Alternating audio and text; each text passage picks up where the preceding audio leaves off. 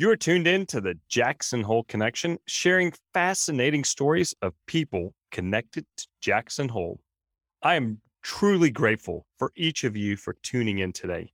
And support for this podcast comes from Teton County Solid Waste and Recycling, bringing the Jackson Hole community residential and commercial food waste composting options. Call 307-733-7678 for more information. Before I begin today's episode, yes, I have a quote to share with you. Productivity isn't about being a workhorse, keeping busy, or burning the midnight oil. It's more about priorities, planning, and fiercely protecting your time. Comes from Margarita Tartovsky.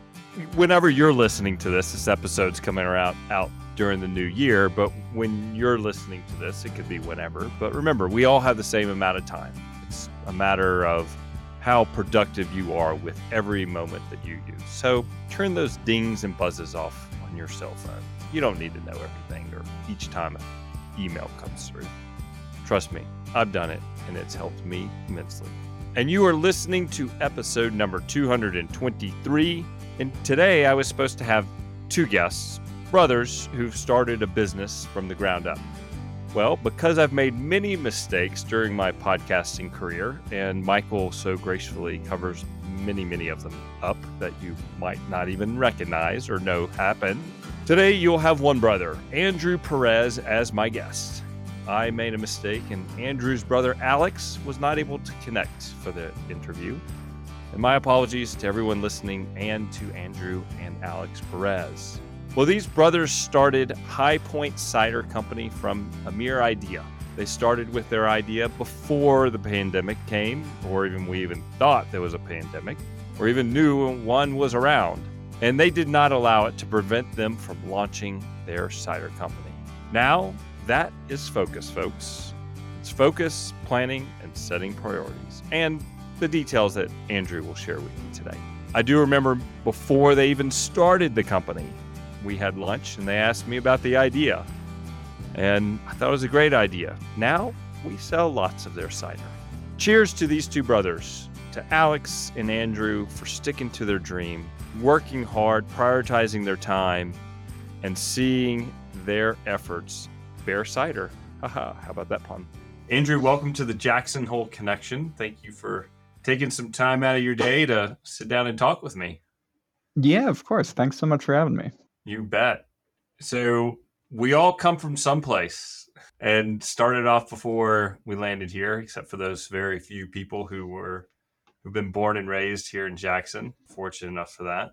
I don't believe you were born and raised here, so curious to know where you were born and grew up. I am not born and raised here, and my brother was not born and raised here. We grew up in southern New Hampshire, so we're probably 45 minutes north of Boston, and it was kind of right on the edge of where the Boston suburb kind of meets New Hampshire wilderness, ruralness as far as the East Coast considers wilderness. I hear southern New Hampshire. First you said southern and then New Hampshire. I was like, you have no southern accent whatsoever.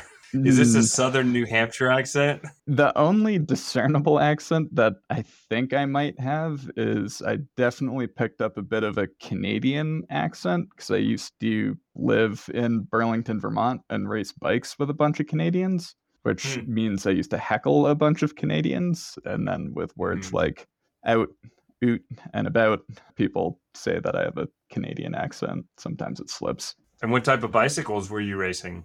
Oh, back when I was stupid and didn't know the ways of how fun mountain bikes can be. It was all road racing and cyclocross racing, which mountain bikes are way better. Are they?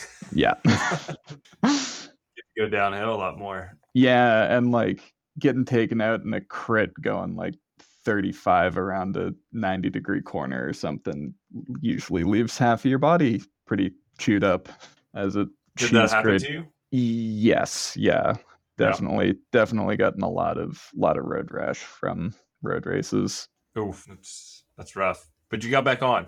Yeah, it's fun. Yeah, And then you realize that mountain bikes are more fun. So why do that on pavement? sure. And so you grew up in New Hampshire. Did you go to college? Yeah. So that was part of Burlington. I went to the University of Vermont. My high school guidance counselor senior year told me it was better to pick a major going in than just going in undecided. So I thought Hmm. biochemistry sounded cool. And then 4 years and a couple teeth kickings later, I graduated with a BS in biochemistry, which was awesome. I was really fortunate and was able to do some undergraduate research during that time. And the assistant faculty who was, or assistant professor who was my mentor at the time was absolutely awesome and one of the best mentors slash friends anyone could have hoped for. That's awesome. College, university opens up many doors, doesn't it? Yes, yeah. And did you follow that world of biochemistry at some point? Yeah, so I moved right after graduation. My best friend growing up was starting a PhD program out at University of Wisconsin Madison. Top Uh-huh. 10 programs are really good for really strong, like hard science programs. Spring senior year, he just called me and asked me if I wanted to move to Madison, Wisconsin with him to, just hang out while he starts his PhD program. I said, sure. I raced bikes and Uber drove for basically that summer. And then it's like, okay, it's time to grow up and be a real boy and get a real job. And Madison has a ton of biotech companies vis-a-vis those strong, like hard science programs from the university. And so I Hmm. ended up working, it was very similar to a lot of the research and lab work that I had been doing as an undergraduate, which was awesome.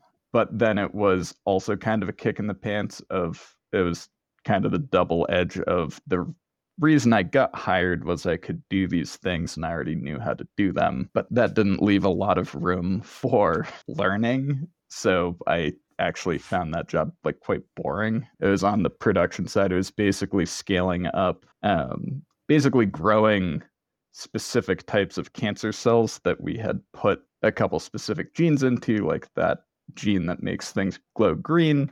So basically, pharma companies could use these and see, oh, if I trigger this cell signaling pathway, which may or may not be good for my drug, I can then look at these under a microscope and see that this little handshake has happened because the cell is glowing green or something like that. The concepts of it was really cool, but then doing that in a clean room and spending multiple hours a day, a week making cells inside of a clean room isn't super glamorous or exciting or stimulating.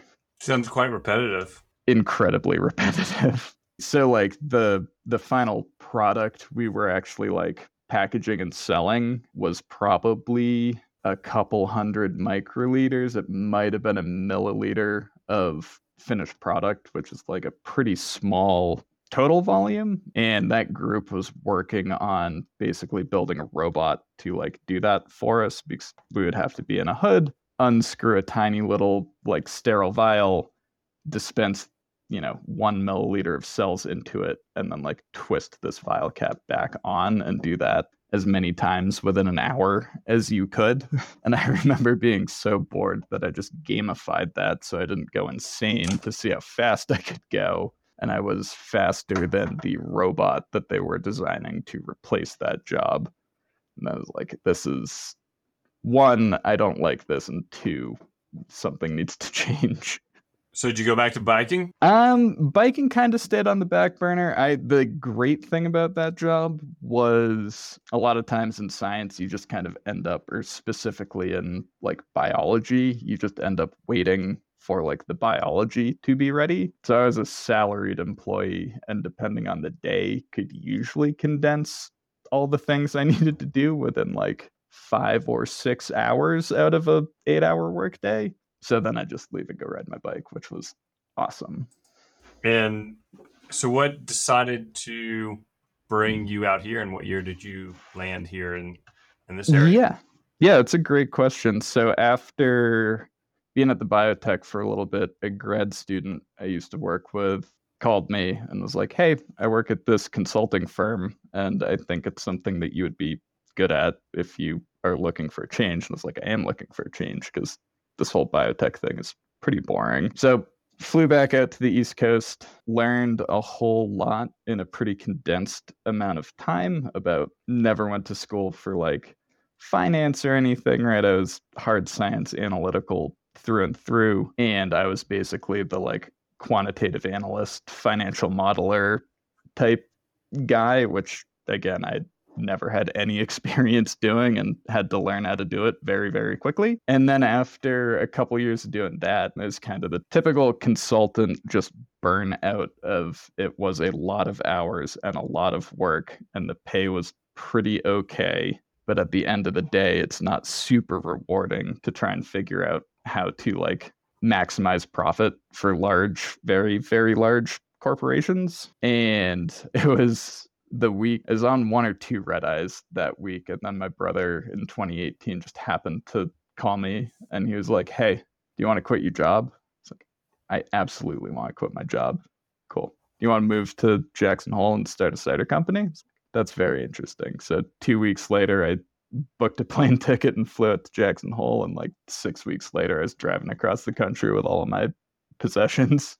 And what prompted your brother to want to start a cider company in Jackson Hole, Wyoming?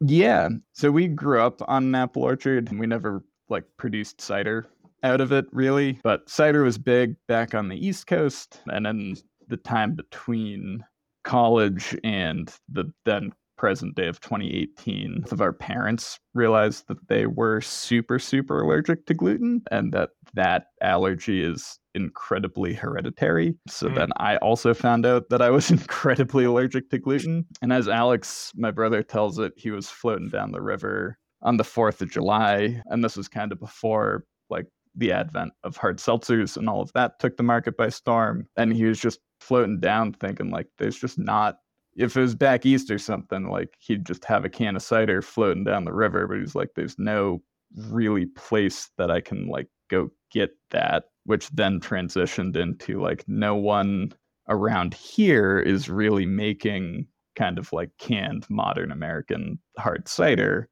which then transitioned to he was working sales at GE at the time, moved to Jackson because he wanted to enjoy all of the things that make Jackson, and then realized that he probably wasn't unhappy because of where he was living. He was probably unhappy because of what he was doing for work. And all of that kind of culminated from, you can't really get cider out here, to we should start a cider company in the Tetons.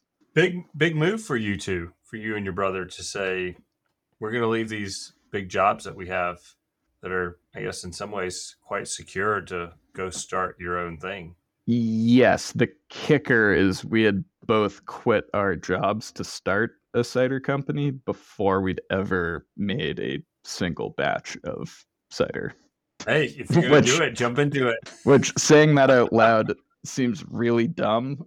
And if someone told me I'm going to go quit my job to go do something I've never done before, I would ask them several follow-up questions, probably from a place of concern, but there's definitely something to not knowing what you don't know.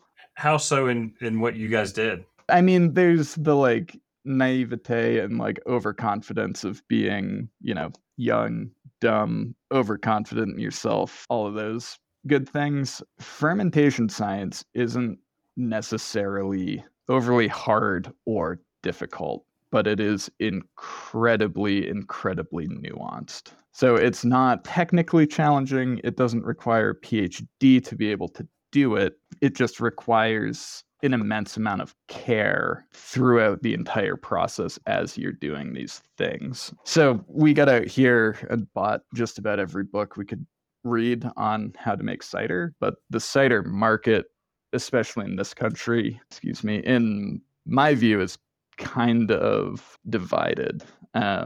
There's kind of two schools of thought right now. One of them is kind of the school that we're in, and it's that cider, or at least this modern American style of cider, is, we're just trying to make it lower price point, really accessible to the consumer, something that tastes good, has high quality ingredients, all that good stuff. But at the end of the day, we're not taking 6 months, 9 months. We're not aging things in oak barrels to get these products out the door, which in general has kind of been the MO for a lot of smaller craft cider producers. Just cool. You can make some really interesting, stylistically different, delicious ciders that like we're straight up basically not able to make just because of like the production investments that we've made. It just doesn't quite line up for producing those types of cider. But the kicker is no one tells you how to make the fast churn modern American stuff, because the only people who are doing it are basically existing corporations who aren't going to tell you how they're doing their core business function. So it's like one of the first books we read. It's a really good book. It's written by a French guy, John Claudeau, or something like that. And I think in the introduction of it, so before we even get to any of the cider part, it basically said, if your cider doesn't take a year to make, it's not worth making. Well, Whoa. We're very far apart on that issue. So yeah, and that's like going into the back when we met and stuff, like we were in our living room in the Q space for a little bit, which we're very, very fortunate to let, or rather, we were very, very fortunate that Gavin just let us go in and use that space, because it's way easier to make a mess in a room that has floor drains and just hose everything down than make a mess in your living room and go, cool, I need to live here too, and just not having any space in the house to live in. God, that was awful.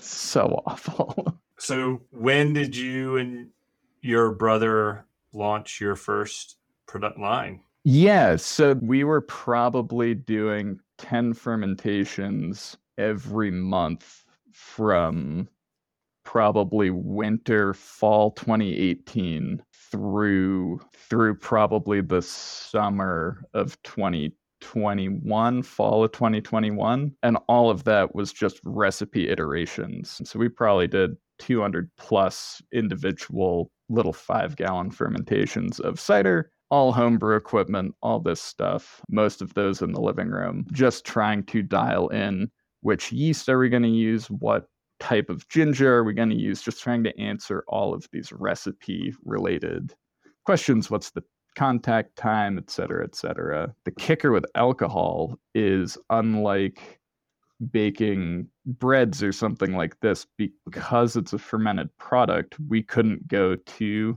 the people's market or farmers markets with our, little 6-pack bottles of cider and sell it, because according to the government, that's bootlegging and is super illegal. So we had to wait until we were basically operational and fully licensed at our facility in Victor before we could start actually making and selling cider. So we definitely did not, especially if anyone from the TTB is listening, we did not sell any cider for those initial 3 years. We put a lot of cider down the whole bathtub drain. Oh man. Because we're poor too, right? We had 10 kegs and we were doing 10 firms a month. So if those kegs hadn't been drunk by us or our friends by the next month, we need that keg so I can put the most current firm in it. Right. What a commitment to start off like that. You guys were willing to go for your highest quality.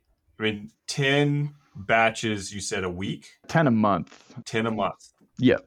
And that was over, 2 years pretty much? Yeah, and there, some months were down, some months were up, but yeah, it was basically 10 a month for 2 years. Every one of those being a slightly different iteration, variation, condition, always testing, always trying to iterate just as fast as possible. Because what we learned very quickly is there's not going to be a lot of external help or resources available for how to do this. So time to learn how to do it as fast as possible. And how did you guys acquire your fruit? What type of fruit were you guys using, or do you use? Yeah, that's a great question. So we at that time we were working with kind of a network of family farms and a press facility down in Colorado, down on the west Mhm. slope of Colorado is a fantastically wonderful climate for fruit. As soon as you start climbing out of like Grand Junction up kind of into the mountains, there's a really temperate climate zone from like 7 to 9,500 feet or something where there's awesome pears or peaches rather if you've ever had the Palisade peaches that come through town. Like it's just a fantastic fruit growing region. But then once we got to our new facility, kind of outstepped or outmatched like the capacity that those farms and that press facility could keep up with. So we transitioned to a juice supplier out of Washington. So we get, and even back when we were doing it out of the living rooms, we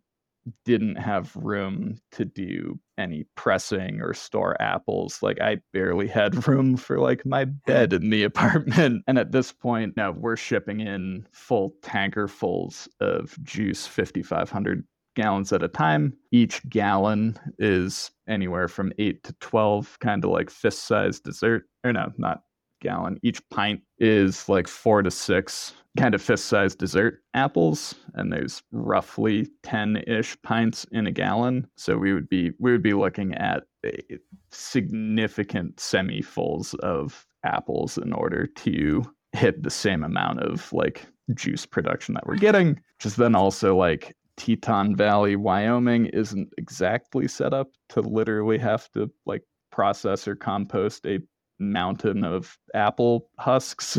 Yeah, the waste from the press would be Colossal, yeah. Because we'd need to quite ship a in.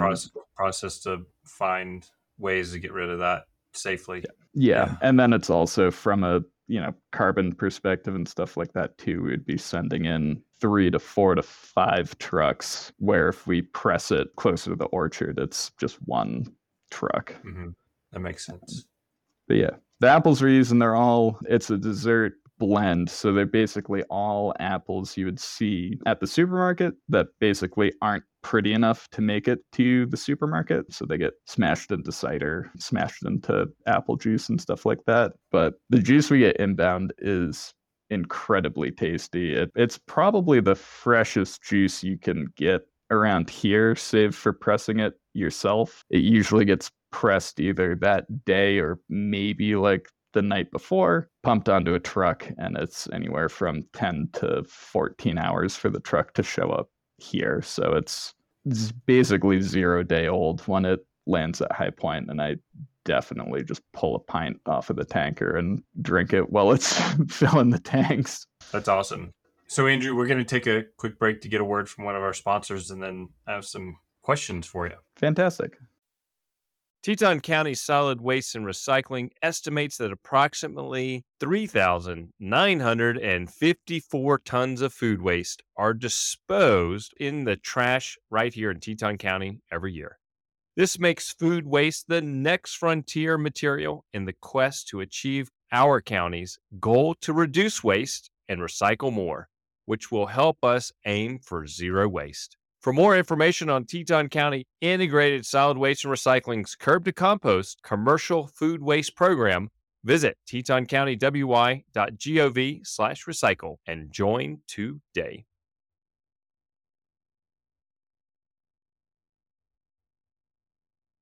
Andrew, welcome back. We're talking about you and your brother, Alex, decided to start a cider company. Knew nothing about making cider, much less there wasn't really any helpful information to make the type of cider that you wanted to make. Did you and your brother ever feel that getting into this, it's like have that time where, what are we doing? We shouldn't be doing this. All the time. Yeah, all the time. Why did you guys keep going? What kept you going? I think this comes down to, I think one of the lessons, unexpected learnings that both he and I shared is if you're going to start a business, get a partner to do it with. I'm trying to think, probably the lowest of the low was, this was probably spring of 2019 or maybe summer of 2019, we'd iterated through probably 4 or 5 different locations, concepts, business plans, locations in Jackson, and none of them were going to work. So we didn't have an immediate step forward on a location to actually make this business a business, which, as we touched on before, until we had that, we couldn't start generating revenue. And we also get a cease and desist for the current name that we were like operating under. We used to be called Solitude Cider. We've since rebranded to High Point Cider because apparently Solitude is a tiny little wine brand that's part of a larger umbrella portfolio or something, and they basically told us to stop using that name or there's going to be a lot of problems, which was a learning for us because that's when we learned that cider is technically wine. And if you can think of all of the differently named wineries there are in the country, there are a lot of names that you cannot use as a cider company because someone already owns them or has trademarked them for wine. So that was probably the lowest of the low. We had no concrete steps forward because it was to the point where multiple times I had driven block by block around Jackson Hole and was literally like, oh, that's a warehouse. Oh, there's a window. I'm going to go see if there's anything in it. And we had exhausted just about every known location in Jackson proper. So not having a path forward, very disheartening. And then getting a cease and desist, it was like, cool. So not only do we not have a concept to move forward with, we also don't even have a name anymore. This is pretty not fun. But I'd say other than that, one of the things that really kept us going, other than the shared vision, was, be it fate or coincidence or someone just having a stiffer upper lip on some days, it never seemed like Alex or I both had a bad day on the same day. And I think just like looking over at the other person being like, ah, shit, Alex still wants to do this. I guess I have to do it, and just keeping going forward. Yeah, there's some dark days for sure. And so now you found a place in Idaho. What prompted Yes. you to go over there versus maybe going down to Alpine or doing it in Pinedale or Bondurant? Yep, we were and had been looking at, once Jackson was like, it's going to be incredibly prohibitive for us to do it here, or we're now going to be adding like years amount to this timeline because we'll have to like find funding to build a building or something like that. We had been exploring. We never really looked at Bondurant, I guess, 'cause that gets difficult from like shipping things into Bondurant. Definitely we're looking at Alpine. We're definitely looking at Victor, and we're pretty 50-50 on like just either can work. Let's just see if we can find a space. And then very fortuitously, Silicon Coular, because this was pre-COVID, was still doing their chance meetings in person. And we met Mikey Franco at one of those chance meetings, started talking to him, and he, with one of his clients, was developing a strip of warehouses, production or industrial park, basically over in Victor. So that ultimately was very fortuitous and is where we are today. Nice. Just meeting somebody over a cocktail. Yep.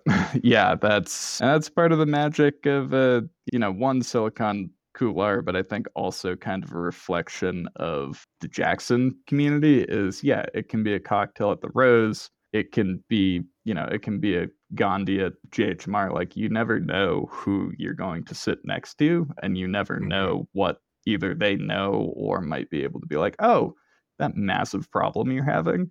Yeah, like, no worries. I that's right in my wheelhouse. I can just wave my fingers, snap my fingers, whatever, and make it go away. Like, wow. And now that you guys are on the shelves, how much are you guys making a year? Like when the first time that you got it on the shelves, and then to now, because you're a few years into it now. Yeah.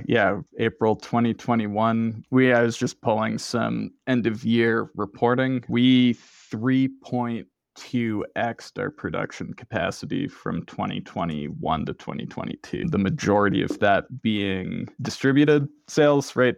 The tap room's awesome. It's a fantastic kind of community gathering spot. It's fantastic to see all of the engagement and events that we're doing. Ultimately, just thinking of it from a like volume perspective, there's only so much cider we can sell at one bar. So then trying to get in as many store shelves, as many breweries, etc., like that has always kind of been our vision, just because that is scalable. We're not good or well experienced in kind of the hospitalities, restaurant, tap room, etc. industry. So trying to copy and paste those is a model that a lot of people or a lot of other brands have had success with. Currently, we're not in a place where like we could do that well, I don't think, because I'm not great at running a tap room. I don't really want to run a tap room. Our tap room manager, Kate Driscoll, is fantastic. She does a lot of the hard work that I don't know how to do, which is wonderful. But from a production perspective, I mean, we went from one of the like, oh my goodness, why are we doing this moments came the first batch in the new facility. We went from only ever doing 5-gallon batches, one fermenter at a time, right? Our first batch at the Victor facility, we went straight into a 1,240-gallon batch because that's how big our fermenters were now. So it's like a 250x, something like that, increase in batch size, which was absolutely and abjectly horrifying the first time. And now it's like we're doing about a tanker a month, which is about 5,500 gallons a month. So we just overshot by a little bit. We just broke 1,000 barrels of production for 2021, or not 2022 is the year we're currently in. We just crossed 1,000 barrels for 2022. We're at probably 30 to 40% operational capacity. And all of that has transitioned in 18 months, 20 months from being like, this one tank is horrifying and I've never worked with anything this big to just being able to get cider in, get cider out. It's been awesome. Now, to go from that 5-gallon batch to, you said it's a 1,200-gallon fermenter. Yep. Is it as easy as like doubling the recipe for a batch of cookies? In some ways it is, and in some ways it isn't. And we've learned that it's not always linear. It depends on the product you're trying to make. It depends on the underlying juice blend, and if you have to do any like inbound chemistry to get it where you want to be, none of which we knew at the time. So yeah, we were just assuming / hoping / praying that it is just like doubling your batch of cookies, except it's like 200 doublings your batch of cookies, or I guess 100 doublings your batch of cookies. Yeah, it was crazy. It was not what we initially wanted to do. We wanted to do a half batch, but I did that. I think I very quickly did some math wrong. So then in order to like get it back to where we wanted to be, instead of a half batch, we were now doing a full batch. And it came out great. It was really tasty cider. But like even that, I remember sitting down with Alex and just like, at this point, we'd been tasting our own cider for, 2 years or whatnot. So it's like, whether or not you have a trained palate or something, if you do something that consistently, like you will have a very good body of knowledge from like a flavor and trained palate perspective. And we were sitting in the tap room. We hadn't even been opened yet. We probably weren't opening for another like 4 weeks. And we were just having this massive existential crisis of like, oh my God, is the cider good enough? I don't know. I don't know if the ginger note's spicy enough or if the transplant's appley enough. So in the middle of this like freak out existential death spiral, we texted Max from the head brewer at Roadhouse, who's awesome guy, and was like, Max, can you please come over and taste some cider? He's like, yeah, sure, I'll be right over. We did a tasting with him, and he was basically like, you guys are morons. The cider's great. Like, whatever this is, just like, stop. It's like, okay, thanks, Max. But yeah, that moment is seared into my memory, and I'm eternally grateful for him just like telling us to shut up and everything's going to be fine. Yeah, I mean, trying to search for perfection, you could have ruined it all to where for other people it was perfect. It's just what they wanted. Yeah. Yeah, exactly. And that's like in the pursuit of quality perfection, I'm not as naive to think that we can ever achieve that, but that's something we have a lot of conversations around is quality. And right, it's an agricultural product. The ginger batches fluctuate. There's always kind of this little bit of wiggle where you could do the same thing 10 out of 10 times and you'll get 10 slightly different ciders at the end of it. Mm-hmm. But in the conversation of quality, they're not any worse or necessarily better. They all have really good quality ingredients in them. And then at the end of the day, is a consumer going to notice that this batch is 5% spicier than the previous one? It's like if you're not tasting these back to back, day in, day out, like we are, you're probably not going to be able to tell the difference. And that's something we keep coming back to is like just because we or I can tell the difference, does that difference actually matter? Okay, we're good. As long as the difference isn't sacrifice quality, I don't think it does. Yeah, exactly. So, what's next for you and your brother and High Point Cider? Yeah, it's been crazy 2 years. We, as of September, now have distribution partners for the rest of Idaho, excluding Teton County, Utah, and Colorado. So before we were putting everything in a cider van and driving all over the place. We'll still do that for the local markets, but having distributors is a blessing and a curse. And right now, I would say it's almost entirely a blessing. What's next is, I mean, we're rocking and rolling. We're up to a handful of employees, which is just wild to think about because it's been this thing that's just basically been me and Alex for the last 3 years. And in the last year, we've brought on, or I guess as of right about now or January 1st, we'll have 4 or 5 full-time employees, excluding my brother and I, which is wild to think about. But then as far as, the actual cider industry is concerned, we're making nothing in terms of volume. 1,000 barrels a year is a company like Seattle or Angry Orchard, like, they spill more cider than we make. They probably don't, because that's a lot of cider to be wasting. But like it doesn't even, our total production is like a rounding error for their production facilities. So we definitely have a long way to go. Our current goal is hopefully to scale it and raise a decent amount of capital to actually make some pretty significant investments into Teton County and to really, again, kind of taking inspiration from like Max and the crew over at Roadhouse and all those folks, really trying to make this a sustainable company, both from the environmental perspective, but also from the employer-employee lifestyle perspective. Manufacturing jobs are kind of few and far between in the Tetons, and basically just trying to grow and really be innovators or industry leaders, both for cider in either the methods or styles and stuff that we're making, but also from a cultural and employee perspective.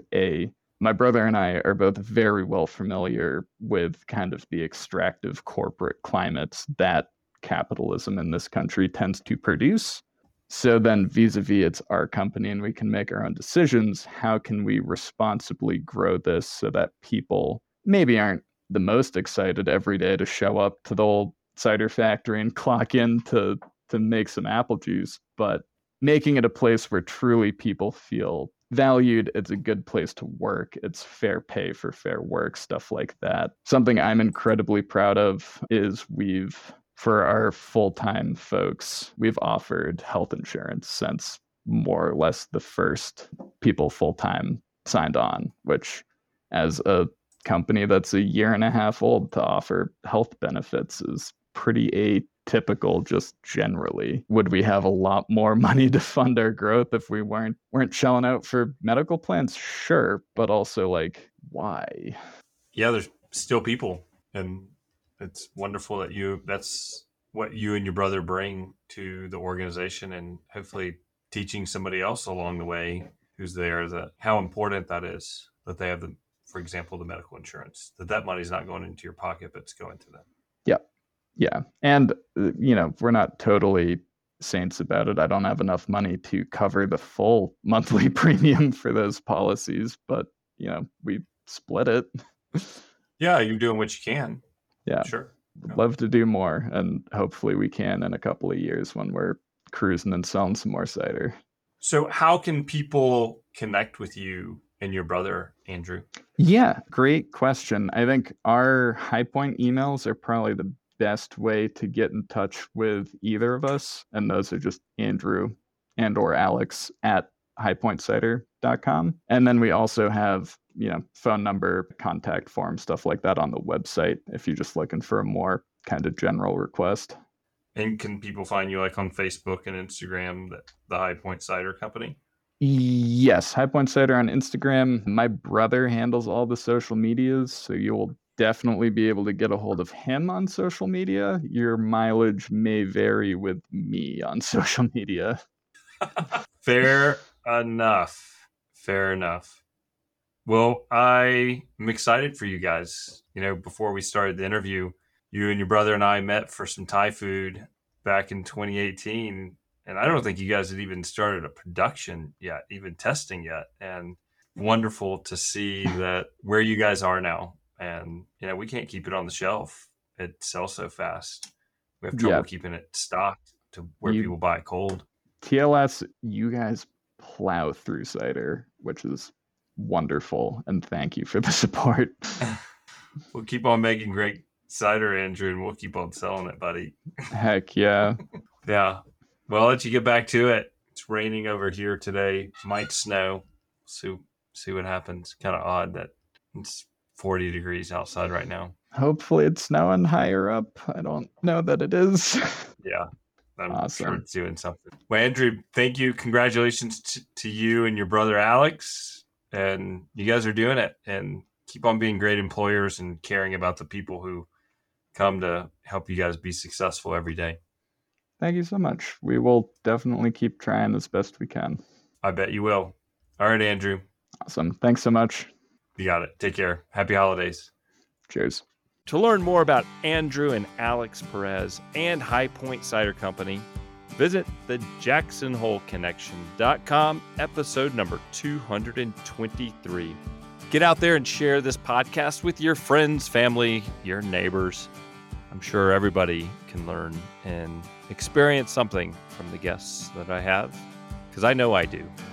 Thank you for everyone who helps keep this podcast on the air, especially my wife, Laura, my boys, Lewis and William.